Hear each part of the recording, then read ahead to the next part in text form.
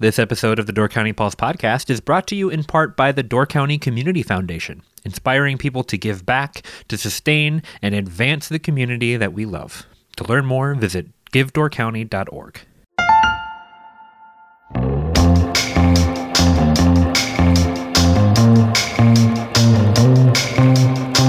Hello and welcome to the Door County Pulse podcast. I'm Andrew Clyden and I'm joined today by Miles Danhausen, writer and editor for The Pulse. Doing a couple different things lately than you normally do. You got your intro in this week, stepping back into the arts and entertainment world. How's that been feeling, Miles? That's kind of fun, I guess. I'm, if you tend to like bars, arts and entertainment isn't a bad gig.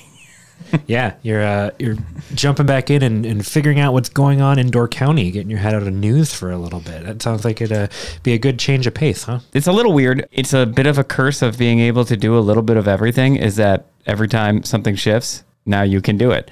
Like, I remember back in my bartending days, there were certain things I would purposely not learn a lot about so that people had to go to somebody else with the damn question.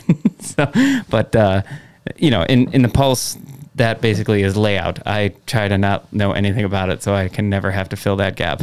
Right, that's fair. Which is what you're doing now. Yeah, I moved over. If you pick up The Pulse last week or if you pick it up this week, I arranged everything the last 2 weeks, which has been a lot of fun, getting back over to that kind of visual arts, creative stuff that I used to do with FilmWorks and a little bit more graphic design, which I did in college, but never did professionally. So it's cool to explore that again, get my mind out of writing and back into, doing more visually creative stuff. Yeah. But in that shift, you starting to look at A&E more, arts and entertainment stuff. You wrote a really cool kind of intro this week about Dave Johnson over at JJ's. He's a longtime bartender who is now moving on, and put together kind of a touching perspective on the small town bartender and what they mean to the community and what it means when they move on to a new place. Yeah, Dave has been at JJ's basically as long as I've been going to JJ's. And which is crazy because that would make you think that he's like some 75-year-old man, but he basically started that job looking somewhere between the age of 30 and 35, and he finishes that job looking somewhere between the ages of like 35 and 40. Like somehow, one of those guys who could fit into a lot of different ages, but he's just been, having run bars, having that one person who's dependable and you're just like, all right, I can just pencil that guy into the schedule every week, 4 nights a week. It's covered. I fill all the other gaps around that person. So they have value there from that perspective. But then also for the customers, you're just like, I'm going to go there and I know who I'm going to get. And it's not always necessarily about like the biggest, loudest personality. It's just like, I know that in this mood, I'm going to stop by JJ's. I'm going to sit down. I'm going to have a beer. The bartender's not going to annoy the crap out of me. If it's slow, I'm going to have a really good conversation with him. If it's busy, he or she is going to get me my drink really fast. I'm not just going to sit there and get annoyed. And Dave is the epitome of all those things. And for so many years, he's just been that guy that people will be hanging out and be like, yeah, I'm going to go down and see Dave at JJ's. It's just part of their day. Or like I wrote, it's kind of like the fabric of the place. And, Dave was as much JJ's as JJ's was Dave. Just so many things. But been there 29 years. That's a long time at any gig nowadays. And he's changing it up. He's going down to the Alpine. Talked to JJ and Chris, the owners there, and Dave, and amicable thing. It's just a change of pace after doing the night shift at a restaurant for that long is impossible for me to fathom. Right. I lasted like 5 years doing that. What role is he filling over at Alpine? I'm not exactly sure what it's going to be. I think he maybe running the front of house, or if it's running the clubhouse or the restaurant portion. There's so many things in transition down there. They're expanding the clubhouse and the dining room there and putting in rooms above the clubhouse at the Alpine. But then they're also redoing the lodge. So the full lodge won't be done next year, but the restaurant will be redone and partially opened as they kind of make this transition. So Tony Gorham used to work at Fireside is going to be over there in the kitchen. Dave will be down there. They're assembling a pretty good crew, which, JJ is one of those super busy restaurants up here. So to go from that pace, and I'm sure Alpine's going to be pretty successful with all the changes they're making, but it's still not going to be the same pace as having to work at a place like JJ's every single night. Right. I didn't know that you could actually leave JJ's. I thought you got turned into one of the mannequins. Yeah, you just meld into a bar stool and you're just there. I figured that that's what happened to everybody who works there long enough. It was cool, like I said, kind of touching to see your perspective on it, seeing like you said, that change in the fabric of something. It's going to be a little different now when you go there, and the fact that, you know, these people become a part of the identity of the place. Yeah. I think is cool. I mean, JJ's isn't going anywhere. They're not closing. JJ's still there. Heck, he's still behind the bar all the time. It's crazy. And Chris, I mean, they're both working, and I see no end in sight, you know, unfortunately for them. But it's just a different thing. And I think it's kind of cool that, you know, in a city, you wouldn't write about this. It wouldn't be news or anything. And maybe it's not even news here, but I just thought it was cool to, you know, like that's it. That's part of your days. That's part of what makes, you know, if you live in Sister Bay, that's kind of part of what that community is who works where and who you're going to go see and who owns that restaurant and things like that. And no, it's not hard news. It's not life or death by any means, but it's just part of it. And I thought it was worth noting that small little change. Yeah, sidebar, I've never worked in a restaurant. I've worked service jobs, but never in a restaurant. And I always pick up on little things between customers and people behind the bar that I always think is interesting. One thing that I've picked up, and maybe you can talk to this a little bit too, but like as a customer, it's great when the person behind the bar asks you if you want the usual, right? Because they know what you want. But you should never ask for the usual as a customer, right? I overheard somebody do that at a restaurant. They sat down, they're like, what can I get for you? And he's like, I'll take the usual. And the person behind the bar was like, I don't know what your usual is. Like, you shouldn't put that on them to remember you. If they remember you, great, but never assume that they're going to know who you are. Which that kind of thing was one of those things that when I first started bartending, and when you're a young buck, the old guys just test you. Like the happy hour guys are the ones. It's not when you're super busy. It's when there's like 4 guys at the bar and they all come in from working their shift, either working on the farm or working a construction site or whatever it may be. And they come in and it's just you and those 4 or 5. And they ask you a question. You're like, I can't hide that I don't know what they're talking about. There's no crowd in here. I'm just an idiot. And they would love to do that to you. So they're like, yeah, I'll have the usual. Like, it's my first shift. I have no idea who we are. Right. But that's part of the indoctrination. That's part of your the hazing ritual of working behind a bar. Well, I had a similar experience, and there's regulations on like what you can and can't talk about, so I'll be very vague. When I worked at a bank, I would have people come in and they would say, I want to make a withdrawal. And I'd say, great, let me see your ID. And they would get upset and they'd be like, don't you know who I am? I've been banking here for 20 years. And I always wanted to be like, do you know who I am? Because if you don't know who I am, then why would you want me to give your money to anybody? Yeah, that's right? A good point. Why do you assume that I'm going to know you? Because like the way that they get so upset about asking to, show their ID, but it's like, if I just gave anybody's money to any other old white guy who comes in, because they all look the same.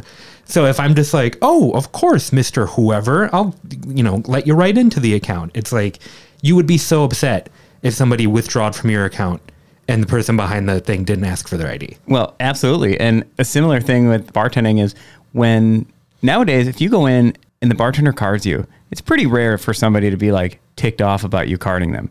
And especially once I moved to Chicago, it was I'd always just have my ID ready. It was like almost everywhere you got carded. And I was well into my 30s at that point. And now when I started bartending back in 99, if you asked someone for their ID, they were like offended. And so a lot of times you'd be a little scared to ask for an ID, or someone was buying cigarettes because all the bars sold cigarettes at the time. And you'd card somebody who wanted to buy cigarettes. You'd get the glare, so you'd almost try to work around it and be like, "Hey, do you know if that guy's 21, right?" And now it's just kind of standard. Like, if anybody makes a stink about getting ID'd now, they're 100% a jerk. Like, just kick them out. But back then, it was a big deal. So it was a hard thing to do as a bartender. And same thing would happen. They'd be like, carding them was an indication that you didn't know absolutely everybody in that bar. And when you're working in a small town bar, it's a bad knock as a bartender.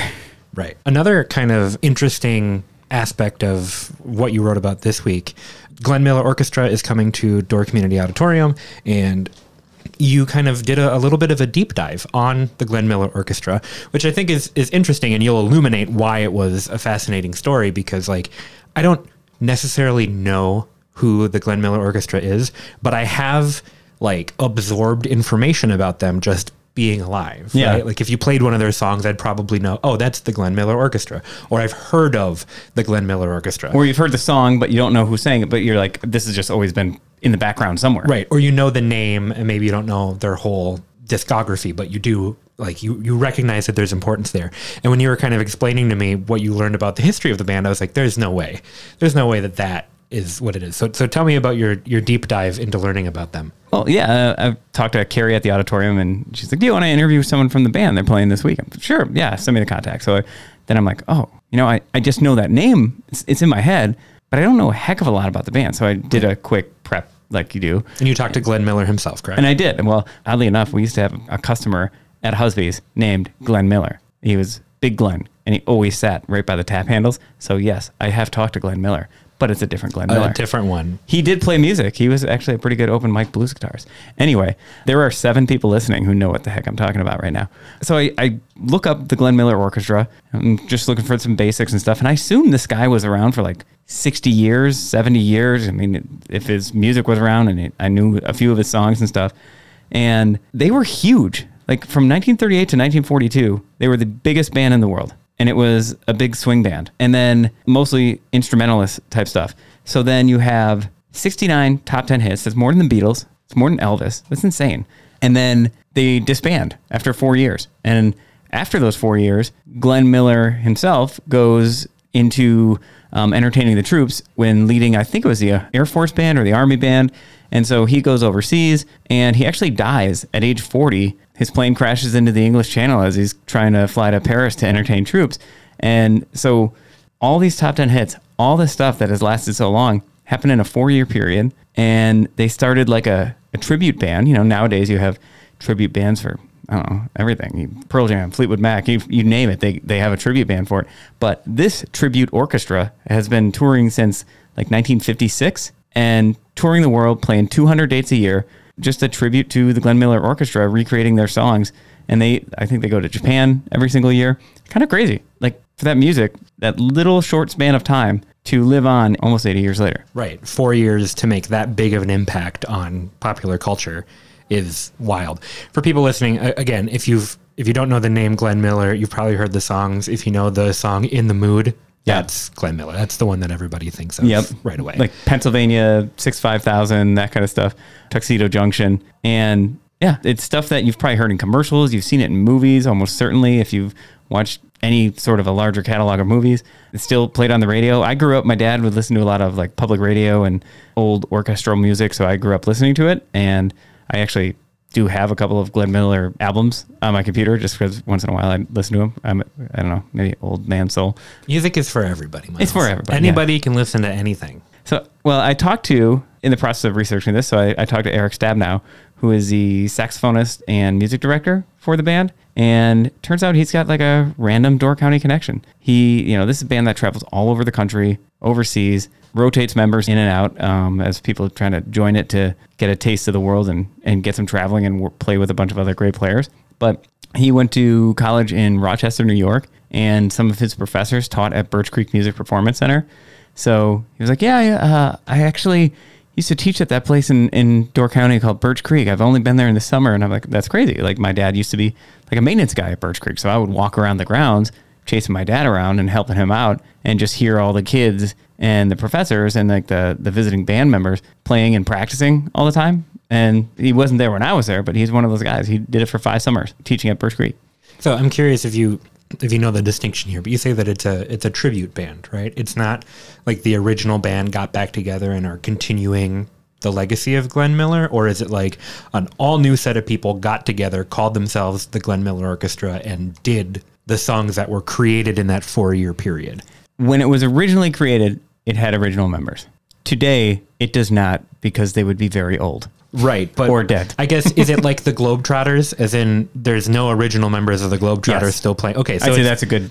Yeah, so it's not necessarily like a cover band or a tribute band. It is the same... Yeah, the copyrighted, like, we are the Glenn Miller Orchestra. Yes. Right, okay, that's a good distinction. That would be like if the Fab Four, the Beatles cover band, was this, if this was called like the Fab Glenn Miller Orchestra or something like that. Yeah.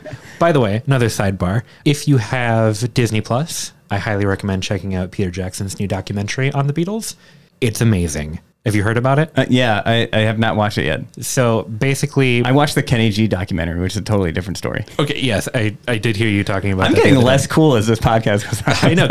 Keep it coming. We'll try to drag you all the way into the ground Yes. Before the end. But basically what it was is the Beatles, there was a documentary or a film that was made of their final concert. It was called Get Back. And that film was created and released and blah, blah, blah.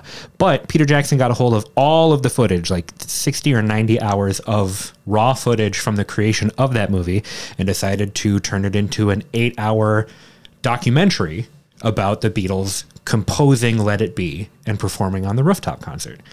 And it's remarkable because you know how most documentaries take all of their footage and try to create a narrative and try to tell a story, and they'll pinpoint like, oh, here's the most dramatic thing, and we'll try to like turn that into our climax, right? This is not like that.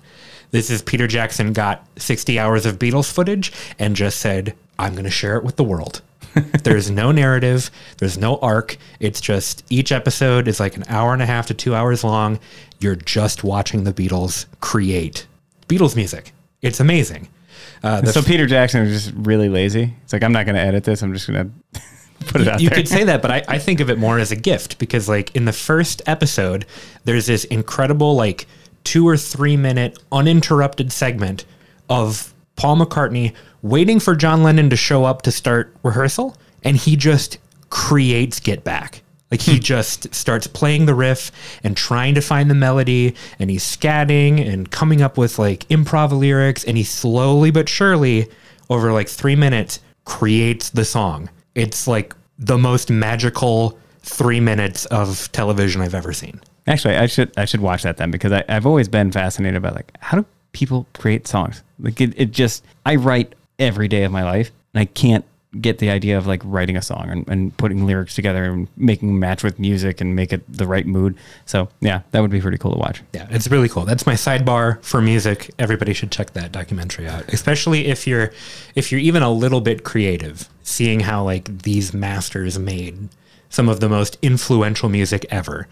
Like the fact that Paul McCartney sat down and in 3 minutes came up with one of the biggest songs of all time. Yeah, so, I mean, this has got to be at least, what do you think, like one of the top 100 bands ever? Beatles? I don't know. I'd be surprised if people listening knew who the Beatles were. Just a backtrack there. The reason we were talking about Glenn Miller Orchestra was because they are playing at the Door Community Auditorium Saturday night. And they're playing so they'll be playing the Glenn Miller stuff, but then they're going to mix in some Christmas music. So, it's a really weird show. But no, it's their Christmas show. So if you want to check it out, Door Community Auditorium, Saturday night. Miles, what a perfect segue. Talking Christmas music. Now we're going to talk about a Christmas market. Oh, nice work. Yeah, there we go. Don't you love when we point out the segues instead of letting it them makes them much more effective and seamless. Yeah, instead of letting them be organic. So I don't know if we talked too much about the Chris Kindle Market last time, but I had the chance to go down as well, and I thought it was lovely. It's like I've never been to that area. Do you know the name of the little village that it's in? Yeah, Corner of the Past. Okay, I've never actually been there, but like seeing it all decorated with lights and everything, I was like, what a cool use, like turning it into this like blast from the past, corner of the past. Mm-hmm. Like that must be why they named it that. Seeing it like transformed into this little Christmas village and seeing everybody just like serving hot chocolate and glog and making food and like vendors selling stuff. I thought it was really cool. Yeah, that's the same thing. I went there the first weekend when they had a ton of snow cover, so it like looked like a little small town country village, you know. But yeah, John Nelson started this idea with the Sister Historical Society. They started down this road like a year ago. It took them a lot of planning, tons of volunteers, and even John told me, he's like, I'm not sure how this is going to turn out, and it's turned out really great. I can't remember if we did talk about it, but like my brother was in town from Europe, and he's a Harsh critic, and he was like, this is wonderful. They did a great job with this. Yeah, there was live music, there was a fire pit, there were a bunch of different vendors selling cool stuff, and all kind of like tucked away into these little cabins. Mm-hmm. So it didn't feel like a market per se, like with people outside doing stuff. It felt like a little village that you would walk through. It reminded me kind of like the Renaissance Festival, whereas each vendor is in their own little housing unit. But I don't know. I don't. Yeah, think there's jousting as well. I was going to say, I don't know if a Renaissance festival would work there, but if anybody from Corners of the Past wants to make a Renaissance festival there, let me know. Have you ever been to a different Christmas market like that? No, I haven't. So Chicago has one. It's a bigger one. They do it in front of, I think it's Daly Plaza, but it's a bunch of little huts. It actually looks like a bunch of mini Al Johnson huts. And I think back in the day, Al Johnson's used to have a hut down there. I think I was told that. But it's kind of a traditional thing. Like you try to do it at least once every year when you live in Chicago and you go to it. And Baltimore has a very small version of the same thing. But in Europe, they have very massive ones. Like I think my brother told me in Brussels, there's like 3 throughout the city. And it's got one of those things you just do all through like November through December. And I don't know, it's just cool to be outside. And the traditional markets, you don't actually go in most of the huts. It's just they're selling to you like a storefront. This one, since they're repurposing a lot of those barns and the existing cabins that they've moved there over time, like there are cabins that are from the old Liberty Park Lodge. There's the main house on Corner of the Past was this dilapidated house that had been abandoned for years when David Lee, a former teacher at Gibraltar High School, he went in and said, we should preserve this. This is a cool part of our history. People were just going to let it fall apart and tear it down. But he just started working on it and got a crew together and they refurbished that. And that's how this whole corner started. So now they're bringing some life to it. You know, it's one thing, I always like it when people find a way to take history and not just go, here, it's on display. You can come look at it.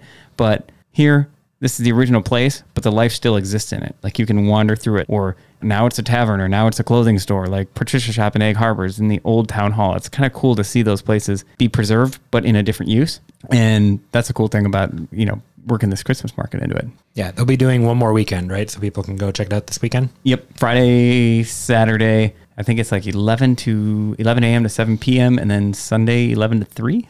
Yeah, I was surprised that it started at 11 because we got there like at 5:30. So we got there after the sun had already set and everything. And it was a cool vibe at night. I think you went there at night too, right? I think if I were going to make a recommendation, I'd say go at like 3:30ish because then it's getting dark and then, you know, the full effect of the lights and the fires and everything is pretty cool. What they do need though, is they don't have like a candied nut vendor, at least not that I saw, that you can just smell like the candied walnuts and stuff going through. John, that's you like the one roasted thing. peanuts? Yeah. The ones with the sign I can't that say eat the like, peanuts, but everything else, I'm all for. You can smell the peanuts. Though, yes. Right? I took my son Oliver there and we were going to see if we could get pictures with Santa. And he did not freak out and cry like a lot of babies do. We carried him into the room where Santa and Mrs. Claus were. And I said, can you say hi? And he said, hi. And then I put him down and I was like, do you want to go see Santa? And he said, nope. And he walked out of the room. So that was our experience. Nice kid. Yeah, he didn't freak out. He just didn't want to hang out with them. So that was that. So 2 more things I want to talk about. Let's do it in this order. We're going to talk a little bit about golf and Chateau Hutter. And then we're going to talk a little bit about a car driving through the front of the Pizza Hut Family Value. Family video. And we'll do it in that order so that people who would normally leave during the golf segment will stick around to hear about the car driving through the building. Tell me about Chateau Hutter. Okay, I was going to say tell me about Chateau Hutter, but we're at like 25 minutes and I don't want this to be a 2-hour podcast. Yeah, right. So you know where I'll go on that. Give me the background. Craig Starrett wrote about forgotten golf courses, and we didn't include Chateau Hutter probably for length at the time, but now we included Chateau Hutter because it's a cool story, and Craig wrote about that as well, correct? Correct, but you are wrong. We didn't include Chateau Hutter because Craig didn't know Chateau Hutter ever had a golf course. I was just trying to be nice to Craig. And why would you? Because it almost basically never really did, not in a professional sense, really. But yeah, he heard from somebody who said, hey, I played around at the old Chateau Hutter course. You should look into that. So we talked to that guy who had played around there. And I've heard from a couple other people over the years who had played there or at least seen it there. And, you know, it was a pretty shoddy golf course that existed for a few years in the 50s and 60s. And it was more or less what I was told, and from my research and talking to the Al Beaver who owned it at one time. I think Al Beaver's daughter now owns that property. But Al Beaver, didn't call it Chateau Beaver? No. Do you know why it was called Chateau Hutter, by the way? The guy who founded it was named John Hutter. Oh, right. And you might guess he had a bit of an ego. Well, I was going to say Chateau Hutter. Like the two don't sound very... Well, it sounds more like a horror movie name, like Chateau Hutter. Yeah, there you go. Yeah. Okay, sorry. Go ahead. And the sign looks like a horror movie sign too. In any case, he wanted to build a golf course. He envisioned this as like the world's great resort and that kind of thing, like a European style resort.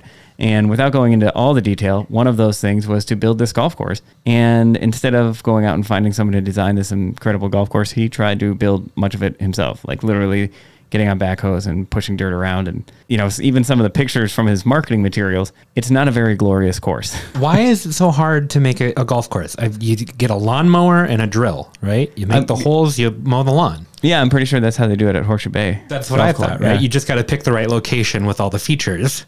And then the rest is just maintenance and drilling the holes. Yeah, we could have Brian Ferry on the podcast sometime. I'm pretty sure that you just described how they do it at Horseshoe Bay. So thanks, Brian. We don't need you. All right, good. It's going to hate me. Anything else on Chateau Hutter, or do you want to leave the mystery for people to discover? No, people should check out the article. Craig did a nice job researching that, and you get a little glimpse of it. I know that people kind of never get tired up here about learning the oddities of that property. So there's one more there.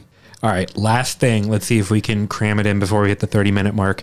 Car done plowed through the Pizza Hut. What happened, Miles? A combination Pizza Hut and family video.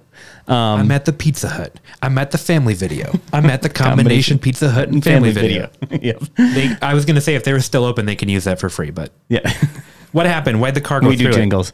Yeah, so Deb Fitzgerald had followed up on this, talked to Dan Brinkman down at the Sturgeon Bay Police Department. Apparently, it was a new driver, hasn't had a lot of practice, and they think he was not intoxicated. They don't think there was any sort of foul play or something like that. He hit the accelerator when he thought he was hitting the brake and plowed his way through the building. And luckily, it was an empty Family Value building. Yeah. I mean, they don't cover this in your driver's exam, what to do if you're about to drive through a building. Yeah. So I don't blame him. So not the Pizza Hut, but the Family Value is what he plowed through. Family Video. I keep saying Family Value. Family Video. I'm young. I don't really know what a Family Video is. That's a good point. Actually, did you ever rent movies? Was Blockbuster still like a thing when you... Yes. Okay. So I never rented from Blockbuster because my sister worked for Video Update, which was a competing video store. Oh. And she would rent me movies and video games every other day when she would get off her shift. So you were very loyal. You were a stalwart supporter. Yes, it was wonderful. I'm sad to know that the Family Video shut down. I didn't realize that had happened. I didn't either, but I haven't gone shopping for videos in 15 years. I shopped there a couple of times before we moved because it didn't have great internet, so renting movies was actually not a bad deal. But I was going to say, they started doing CBD there. And I was like, this is the next big thing. As soon as weed is legalized, you're going to see a bunch of pizza place, video shop, dispensary combinations. It would have been good. Exactly. And I was going to say, it sucks that, this car kind of puts the final nail in the coffin here. But if it had been a Pizza Hut video rental dispensary, this would have happened eventually anyway. Yeah, probably. You were probably correct. Everyone's okay, right? Everyone's okay. Before I make jokes, I should probably clarify that everyone's fine. One of the things that we were just talking about in the office, but I thought, okay, so I get it that you hit the wrong pedal and you go forward and maybe you go through the window or whatever you go through. But why would you continue to drive through the entire building? But then I think you pointed out, if you thought you were hitting the brake, then you would just press the brake harder. And so what he might have done is press the accelerator harder and floored it through the whole damn building. Right. Or if you're somebody who uses both feet to do gas and brake, which you should not do for this very reason. Sometimes your brain can get confused what your body's doing, and you swear that you're pressing the leg that presses the brake, but you're actually hitting the accelerator. And so your body doesn't think to stop because it thinks it's doing it right. That's another good point. And that's why you don't drive the wrong way. One other... They should just ask... They should say that right when you get a driver's test. Hey, don't drive the wrong way. Don't be a moron. This gives me one last chance for a random reference that, again, maybe 3 people will understand. But my first video store experiences were not with a chain, not like a Family Video, not a Blockbuster. But growing up in Egg Harbor, there were 2 video stores in Door County. There was Door Video up in Sister Bay, which we didn't go to. Sister Bay was way too long a hike, and Hillside Video, which oddly enough, located on Hillside Road, which is down by the Egg Harbor Fun Park. So it's not even in the center of town. And it was in the garage of a friend of mine. So it was just a garage that they converted to a video store. And we didn't own a VCR. So we would go in there and you could rent the whole VCR mechanism in a case. And you have to take that home. And then you'd spend 30 minutes figuring out how to hook up a VCR. And then you could finally watch this video. It's quite an ordeal back in the day. Well, I was going to say, when my sister would rent me stuff, she mostly rented me video games because they had both. And she could rent the systems for 3 days at a time. So she would rent me a brand new system, bring it home. I'd set it up, play it for 3 days, then have to box the whole thing back up and send it back. And then she could rent it again. So I could have basically unlimited plays of whatever I wanted. And it wouldn't cost her anything to rent because she worked there. So she could just get things for free. So that was how I spent a lot of my youth, was just playing video games on rotation. I still have all of my old consoles. I don't have any of my old games because I rented them all for first 10 years of my life. I remember like getting the VCR, and when it would come into the house and it would have like the digital display on it, I felt like we had like a piece of a space shuttle in our house. It was just like so cool. We'd just stare at that little piece of equipment. So clearly we did not have much other cool stuff in our house. That's fair. Is there anything else that we should talk about before we wrap up here, Miles? I think we covered all of the big news, the really hard-hitting news this week. Yeah, I agree. Kris Kringle Market, cars flying through buildings. It's a very exciting episode. Heads are falling off. Sorry, Dumb and Dumber reference. I was going to say, whose head fell off, and why didn't we talk about it? Well, Miles, thank you so much for joining me, and I can't wait to talk to you again soon. Thanks, Andrew. Thank you so much for listening to the Door County Pulse podcast. If you want to support us at the Pulse, check out doorcountypulse.com/shop, where you can get a weekly Pulse subscription, purchase some incredible Door County artwork from Pulse artist Ryan Miller, and much more. We hope you've enjoyed the Door County Pulse podcast, and we will see you next time.